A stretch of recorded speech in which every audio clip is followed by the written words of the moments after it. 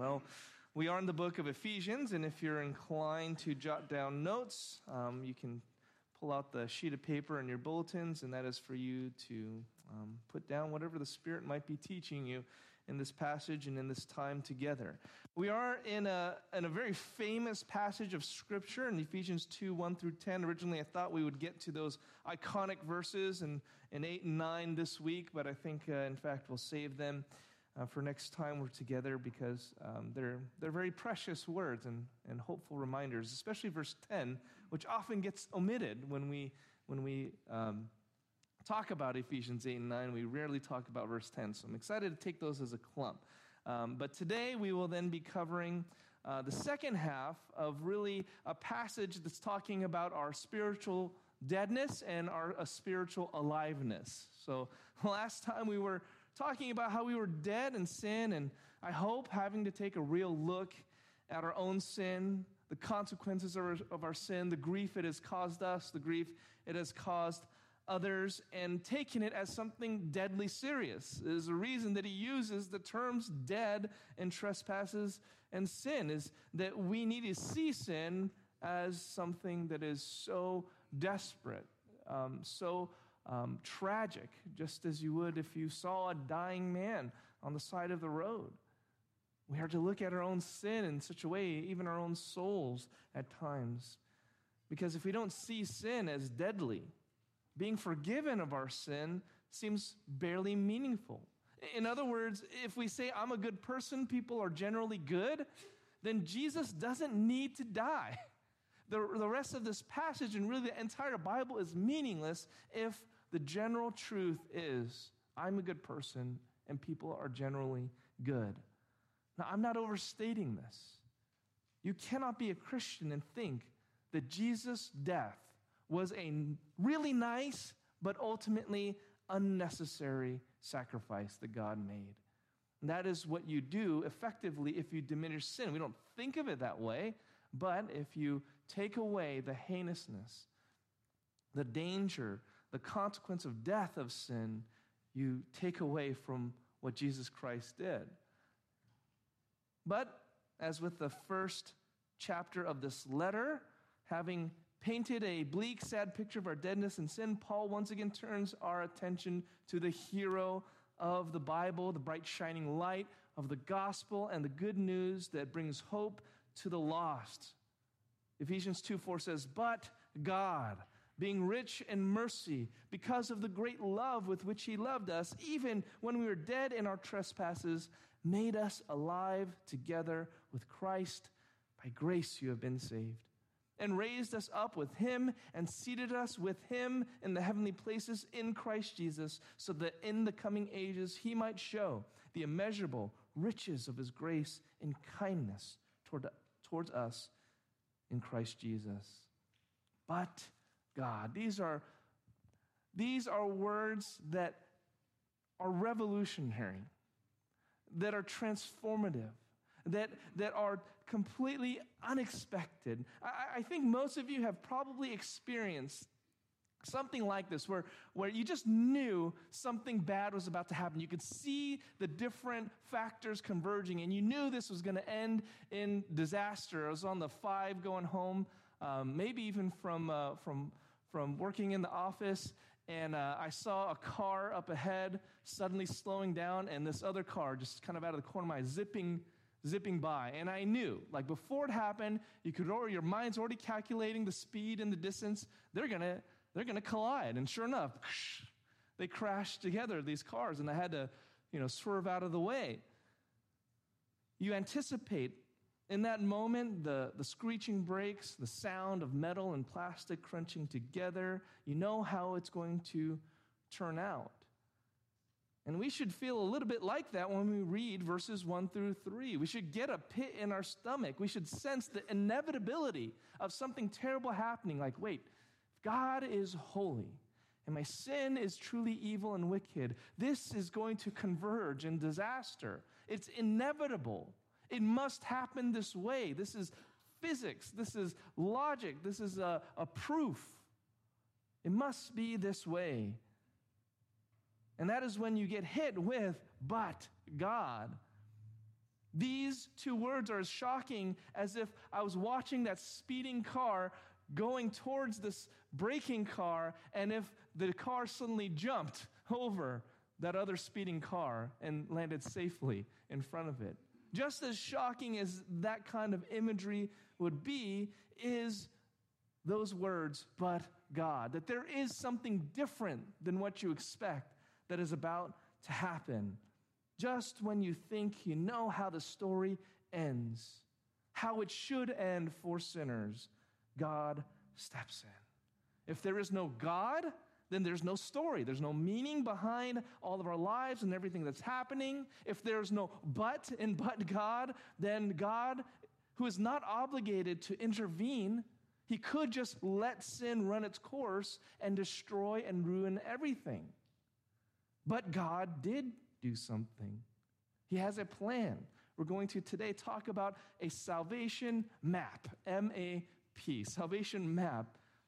The motivation of salvation, the actions and activities of salvation, and the purpose of salvation. God's map of salvation. What is the motivation of our salvation? In one word, it is love. Being rich in mercy because of the great love with which he loved us. Now, mercy is a product of the love. Mercy flows from love. And typically the word mercy in the Bible, or actually in the Greek culture of the time, the New Testament originally written in Greek, and so these words had connotations and meanings outside of the Bible too. Generally, this word meant pity towards those who are suffering misfortune or suffering because they don't deserve it. Now, it can't mean that necessarily, since verses 1 through 3 are very clear that we do deserve the suffering and the consequences of our sin.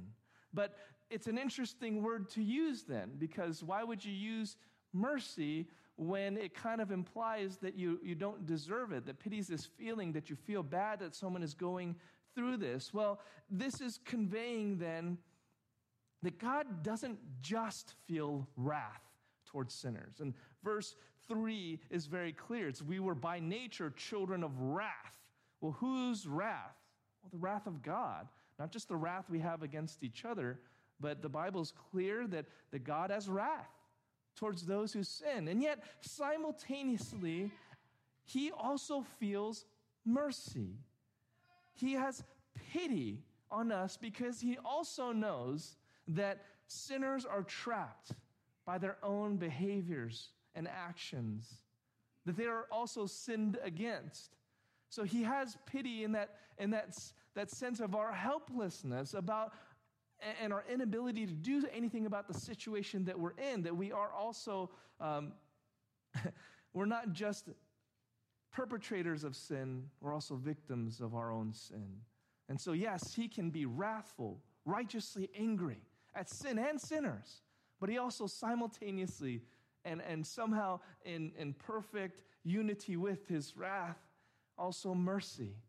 Oh, those poor sinners, those poor lost sheep. I'm not against fire and brimstone preaching, but we better preach it with some awareness that sinners are also sufferers. Sinners are also victims. They're the perpetrators and the victims. And God can relate to that.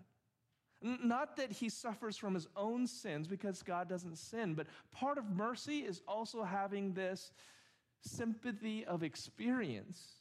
Jesus Christ suffered the sins of others, and ultimately he bore the consequences of sin. So somehow this eternal God, who is above and beyond all sin, can't even look at sin.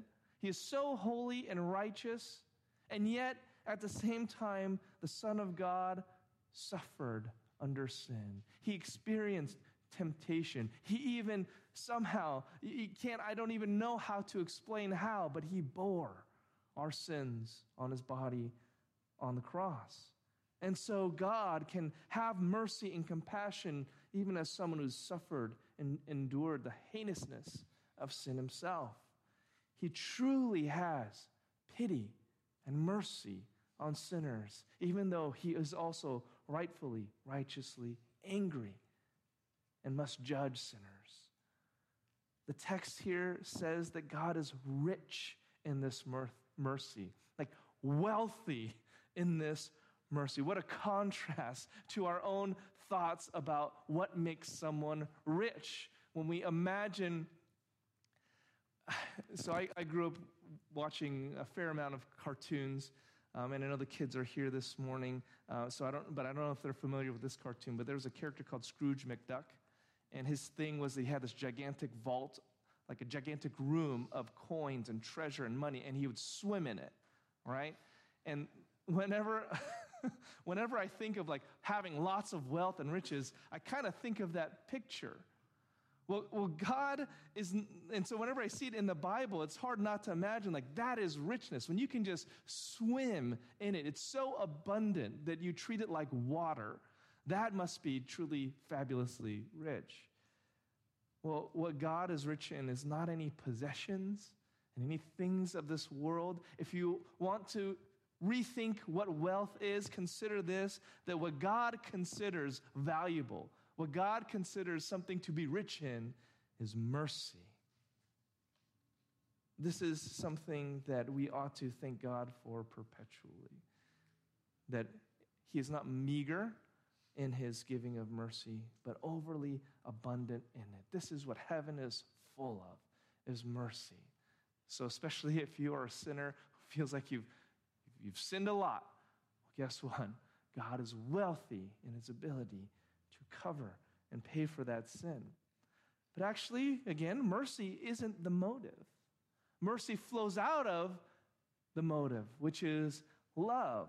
Love is very emphatic here because love is used both as a noun and a verb, right? The great love with which he's loved us. And then you also have that adjective great. The great love, which is a noun, with which he loved, which is a verb, us. So there's no way, it might almost sound overboard, but Paul just wants to make this point, that even the smallest child can grasp, God really, really, really, really loves you.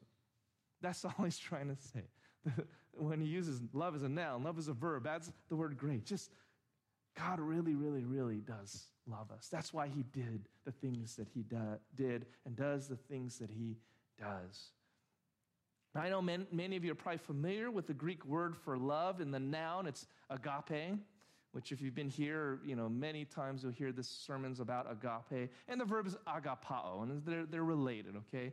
But those are the words here. Now, I was thinking, I'm going to give the same old spiel I give when I talk about agape and agape love when I get to this passage. But actually, I realize I think sometimes preachers can overemphasize the meaning of these words as if in the Greek they have this super special meaning that unlocks the word love when you read it in the Bible. But to be honest, agape, that's a really generic, daily used word for love when you aren't talking about a specific kind of love. This is just the kind of unconditional, normal word for love when you're not talking about, say, brotherly love. Brotherly love would be philos or phileo. So they had different words for love, but this was actually just the most broad, most generic, most normal word for when you're just talking about love. Unconditional, just love. And I think if we overly emphasize what the Greek lexicons say and about agape and what the commentaries say, we'll miss the real point, right? This is the real point. No matter the language, God's love defines love. I mean, we all need to define love by God's nature and character. Not by what the culture says, not by what I say, but what the Bible says. So in a way, I know that God is intending to communicate with human language and words and dictionaries, definitions of things. In a case such as love, we do better to let the whole Bible speak to what we mean by that love than to go to a lexicon and say, this is the way the Greeks used it, this is what the Hebrew mind would have thought. Like, the whole Bible is telling you what this word means. In other words, if you want to know what true love is, what it is and what it isn't, what it's like, what it's not like, you need to know who God is, which means you need to read your Bibles, because this is what reveals who God is. Now, then having said that, I'm not going to do a complete Bible study on biblical love for you this morning. That'd be a very, very, very, very long Bible study. It's a lifelong endeavor. So I will leave that to you to understand the full breadth of this, but I will say this. I've got to give you something. What the Bible considers, and you won't find this in a Greek lexicon, right? It's not going to have this definition of love in a Greek lexicon. That's why it's so almost like, well, why do we lean so heavily on that? We got to be careful about that. We got to use God's definition. In 1 John 4:10, John says, "In this is love." And this is, again, not what you're going to read in any Greek lexicon. "And this is love, not that we have loved God, but that he loved us and sent his Son to be the propitiation for our sins." So as far as the Bible is concerned, what is love? It's Jesus Christ dying on the cross on the behalf of sinners. That is love. That is the great love with which he has loved us.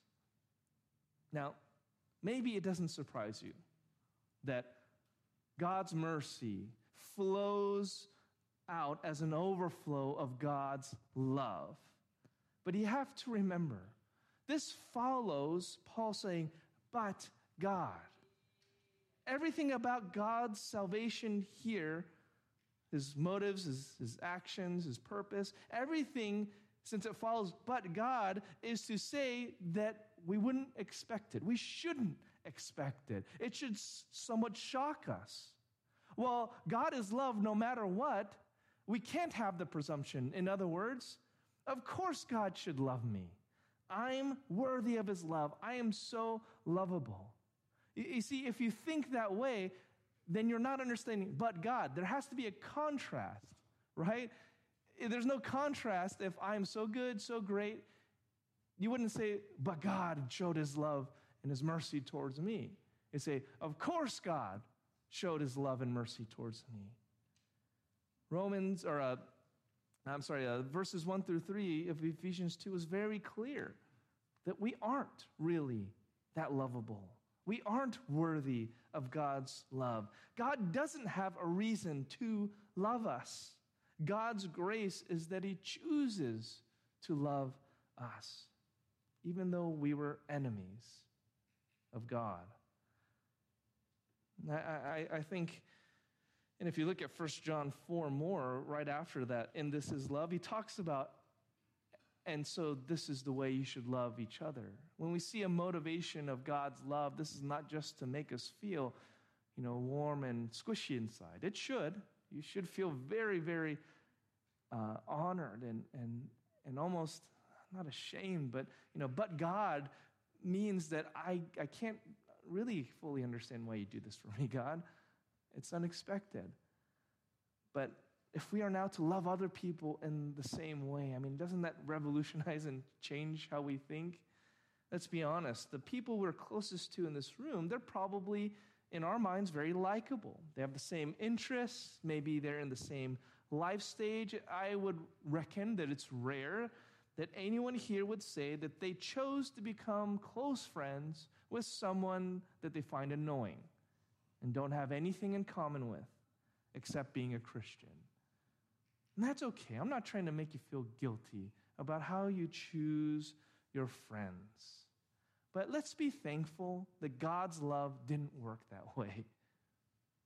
He chose very messed up people to be his children. He chose even the ones that would seem to be least likely to be near to God, to be his friend. And maybe, just maybe, we need to be challenged sometimes to love those who are not exactly like me. We had a great discussion yesterday, actually, in the men's breakfast about that very idea of loving people who are different than you. And there's a certain glory that God gets, because it doesn't get any different from God than me and you. And yet God chose to love us. So today, I know it's maybe awkward after I say it this way, because now when you go talk to someone, hey, how you doing? The person can think, oh, I'm the most annoying person you know then. Is that what you're trying to say? I'm the least likable person. Don't take it that way. Don't take it that way. But understand that if there's someone here you haven't met yet, but they've been coming to the church for like 5-10 years, and you always see them, but you never send it. And I feel called out by this too, because I've done the same thing. I've been trying to meet with people here in the congregation that I see and have seen for years and years, but have never had just a really good conversation with. And it's been a blessing, and it's been almost shameful for me to have neglected and not made the opportunity to get to know some of you wonderful people. So you're missing out, I'll say it that way, if you don't get to know some of these people that you think are very different than you. And the truth of the matter is, they're not. We're all sinners. We all need Jesus. Those are the most important things to have in common. And you have that in common with everyone here that says they're a Christian. So, that is the motive of salvation. What are the activities of salvation? And because I'm a pastor, I needed all of these to be the same, start with the same letter. So we got R, R, and R. So triple R here, all right? God revived us. He raised us. And then he reverences us, all right? Revive, raise, and reverence. Verse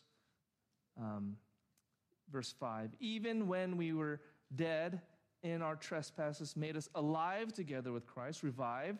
By grace you have been saved, and raised us up with him, is raised, and seated us with him in the heavenly places in Christ Jesus. Reverenced, or gave us honor. That's what that means. In salvation, God revived us with him. When it says, even when we are dead in our trespasses and sin, we're understanding this is spiritual life. That we are being given spiritual life because we are spiritually dead, not physically dead here. No one here is physically dead, but in our trespasses and sin before Christians, we're spiritually dead. So this is talking about being made spiritually alive together with him. Meaning, when we believe that Jesus died for the forgiveness of our sins, we were at that moment made spiritually alive as surely and actually as Jesus' own body was gone from that empty tomb. As sure as that tomb was empty and Jesus was risen from the dead, so true it is, so too it is true that when you believed in him and your sins were forgiven, you were made spiritually alive unto God. To be made spiritually alive is to say that we have not had our sins held against us. That God now does not have a death sentence looming over our head that is eternal judgment and punishment, but instead a hope of eternal life.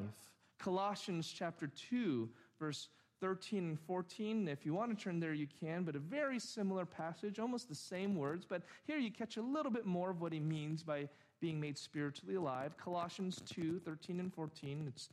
You have Ephesians, Philippians, Colossians. Colossians 2, 13.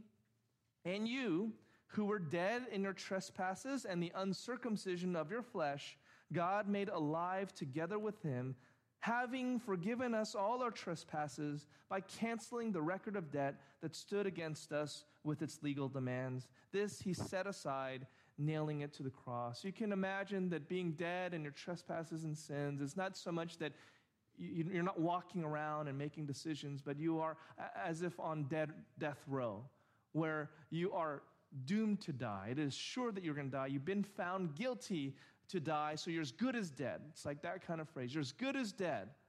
But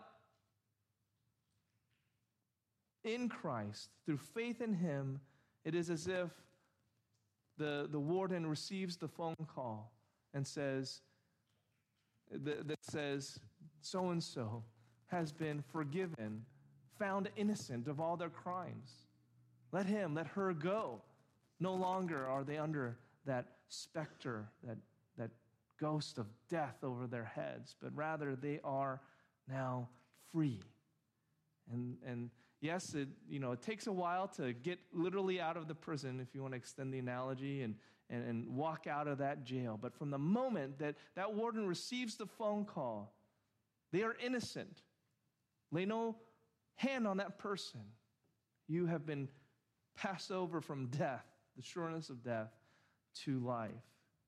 Now, I know it says there, it kind of interjects, by grace you have been saved, but like I said, we're going to get into that a little bit more next time we're together. But Paul wants to interject here to emphasize that in our salvation, God's mercy and love being poured out on us is not something that we deserve or earn. It is a gift. The word for grace at its root means an unmerited gift, a gift given completely on the basis of the goodness and the desire of the one giving the gift. And so salvation is all of this kind of gift of God, this grace. We'll talk about it more next time. I don't mean to gloss over it. And actually, I'll mention it again at the end of the sermon. But we will talk about that a little bit more. So the first R is that we are revived. We're made alive in Christ. Second R is that salvation, God raised us with him. This is also referring not just to the time when we'll be resurrected and our bodies will be brought up from the earth and reunited with our souls and all that sort of thing. That is true. But this is not talking about that day of resurrection. Rather, this is referring to being raised up to a new life as Christians. Romans chapter 6, verse 8 through 12. Again, if you want to turn to that, you can join me in that passage, Romans chapter 6, verse 8 through 12.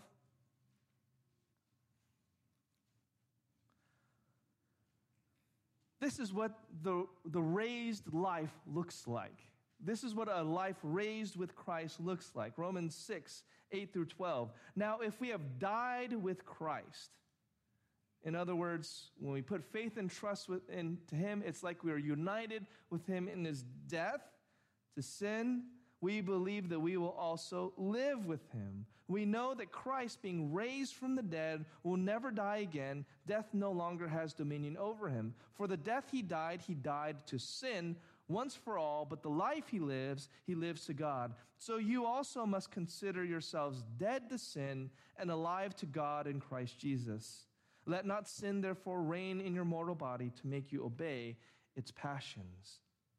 When Jesus rose from the dead, it showed that he had conquered sin. Well, why? Why would rising from the dead show that you conquered sin? Well, death is the consequence of sin. So if you raise from the dead, you have conquered sin.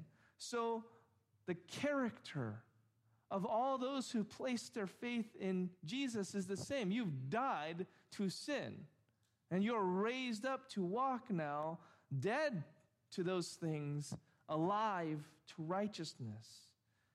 When God saved us, his intention was to give us a whole new meaning and direction and purpose in life.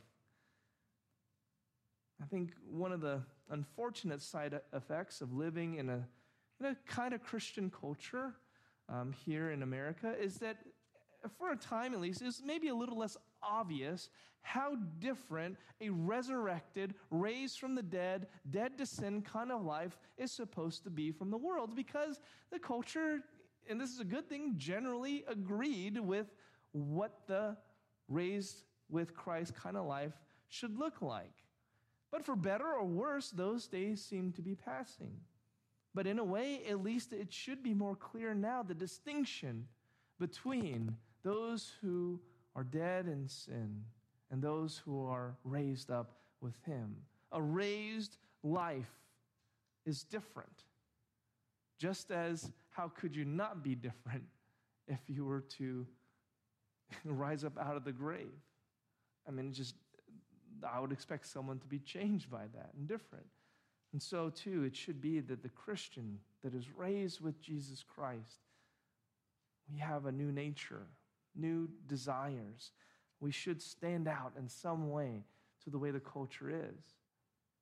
That it should not be that everything we do is trying to fit in with everything the outside world does. And in a way, not to expect for them to act like we do, apart from this distinction.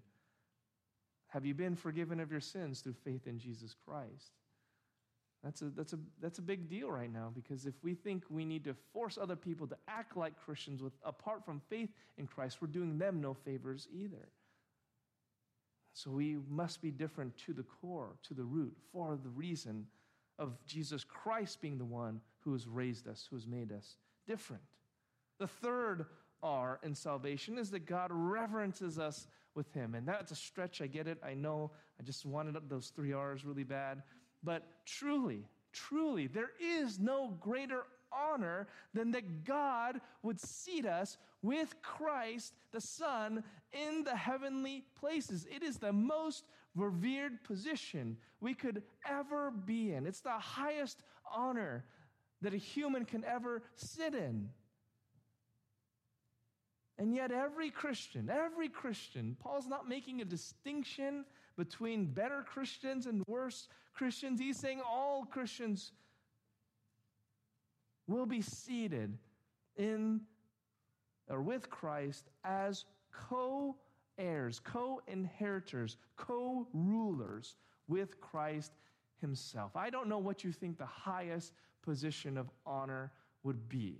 I don't know what you think would just, you just wouldn't know what to do yourself if you found yourself on, the stage of the Emmys. I think we're just recently, I could care less, but like some award stage, and just think of being in front of so many people, or maybe it's the Olympics, and just receiving that honor and praise, even from the world, because everything's a world stage now.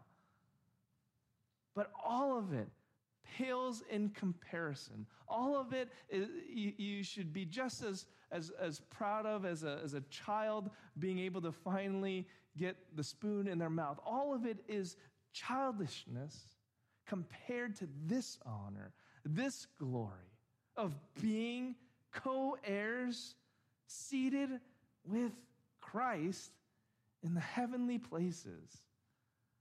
You don't deserve that. It doesn't even, that cheapens it to just say, oh, you don't deserve that. I mean, you don't deserve to even be in heaven. I mean, let me be a janitor. And that's what the psalmist says, I'd rather be a doorman in the house of God.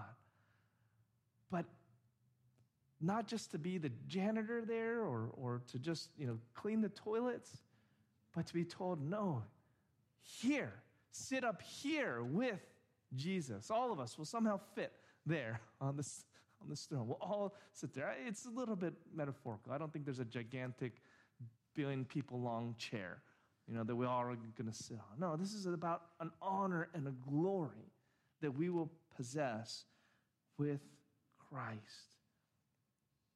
Now, we've covered it, the essence of this. And this is something you don't quite catch in English. But you see in all those verbs very close by the verb with, right? So you have, he made us alive together with Christ. He raised us up with him. He seated us with him. That's a separate word in English, but in the Greek, actually, each one of those words has the word with built into the word as a prefix. So it's, we won't do a grammar lesson today. I like doing grammar lessons. We won't do it. But just understand, in Greek, you can have a word, and it's very easy just to stick a prefix in front of it, okay? So the word with in Greek is attached to each of these verbs, right? To made us alive, raise us up, and seat us. It's very clear, and it's very intentional, because he could have used other words. He could have used other words and the Greek word with. I mean, there is a Greek word for with, but he intentionally uses these 3 Greek words that have with built into it to say that he wants us to be together. Us and God. He wants us to be together. He's doing all that he does in salvation to bring us along with him. It's not even just like he's doing stuff for us. He's doing stuff with us, together with us. Because when you think about it, this is the ultimate display of God's love. That who he is, what he does, where he is, he wants ultimately us to be with him, to bring us along with it. If God is love, there's no greater act of love than to what? Join himself, who he is as love, to us. There's no better way for God to love us, if God is love, than to unite himself with us. And each of those verbs has that uniting. This is with Christ. This is with me. We are together in this. What I do, you do. Where I go, you go. Where I am, you will be also. John 14. When we say, God loves you, this is what we mean. God's work in salvation, sanctification, glorification. Did you notice that? Talking about salvation, being saved, forgetting our sin, talking about sanctification, being raised up to a new life, talking about glorification, the end of our life when we are with him, eternity, forever. God's work of salvation here, his activities is all for us with him. Not just for us for our own sakes, but for us with him because he is the highest virtue, value, good, love. So we have the motivation of salvation, love. The activities, the actions of salvation are being revived, raised, and reverenced. And lastly, we have the purpose of salvation. And we call it the eternal purpose of salvation, to display God's grace now and forever. Verse 7, so that in the coming ages he might show the immeasurable riches of his grace and kindness towards us in Christ Jesus. We've said this before. We need to say it every day to ourselves. Everything in this creation is about God. How could it not be about him? He is the very reason things exist. So how does everything not reflect on him, on his character and nature? Even the existence of hell tells us something about God's holiness and his righteousness. It must exist. Everything that happens tells us something about who God is, even the trials and the difficulties, the disease and the disasters. But in salvation, God ordained somehow through the trials, through the sufferings, through the temptations, through the death and destruction and decay of this life, all of it will demonstrate the riches of his grace in us, through us, in kindness now and forever. Why add the word kindness to grace? I mean, grace, like we said, it already means getting better than you deserve. And we already talked about mercy and the riches of his mercy, but now we're talking about the immeasurable riches of his grace in kindness. Why bring that up? I almost just glossed over that when I was doing this. Well, everyone knows what kindness is, but it's a little bit subtle. But kindness is doing an act of goodness that is perfect for the moment. Maybe you can think of it like grace is a very broad, big picture disposition and attitude of wanting to shower someone with good things. Think Christmas time. Every year I say at Christmas, we have too much stuff. We need to get rid of this. I mean, I grew up, I would get like 1 or 2 toys. Maybe we only get new toys if we get rid of some of the junk that's in the house. And I don't think it's Grinch-like. I'm just trying to be reasonable here. We don't have enough space in the house, and they're spoiled and all this stuff. But you know what inevitably happens? Just, I won't call it junk, but I mean, the presents start piling under the tree. I want to show them a lot of love and grace. I don't know. Maybe we are spoiling the kids. We talk about that later. You can tell me, give me some counsel. But it happens. I mean, don't I want to just show them grace and love and kindness? It's just a general attitude. Even I kind of fight myself. I'm going to spoil them, blah, blah, blah. But I mean, maybe it needs to be tempered. But my heart is, I just want to do good. to my kids and just, oh, fine, you can get that. Or, oh, I see this. Oh, she'd really love that. He'd really like that. And just, that's like Christmas time. That's grace. Kindness is more the doing of specific acts of good that are thoughtful and personal. So think, rather than Christmas, think of a coworker just having a really rough day, and she spills something on the floor, and just frustrated, you can tell, and you rush over, and you start cleaning it up for them, and you just see a moment where doing something good for them would just be so fitting, would really serve and minister that person in that moment. Of course, it's a gracious thing to do, but it's kind. It's specific. It's something that fits the moment. And in a way, we can have a general attitude of graciousness and miss out on the specific things that we can do and the specific moments we can let kind of pass by where you could really do good. If you're paying attention, you'd know, oh, this person's hurting this way. It'd be really kind if I gave a call or, and so on. So kindness is different. It's intentional and it's specific. And that is how God views each one of us. God has the time and the bandwidth to be kind to each of you in specific ways. He knows exactly what you need even before you ask. And God is full of that kind of grace that is also very personalized to you. That's what we mean by this kindness. So I kind of had a little bit of a discouraging week the past few weeks, and the Lord was very kind to bring people along that didn't even know it. We're just talking about stuff, and they would say something that was very specifically encouraging and that I needed to hear in that moment. Now, they didn't know that. They're just talking, we're just chatting, but they would say something that very specifically and personally hit the note of what was bothering me, hit the issue. And it was just a kindness, of course, of God. I mean, that person was just being generally, gracious and just talking about things. But I saw in it the specific kindness of God towards me, knowing exactly where I was kind of like, I'm feeling, whatever about things. And just for someone to say, like, a very specific thing, like, oh, God, thank you for that. That was a kindness shown towards me in that moment. That's what we mean. God is rich in that kind of kindness.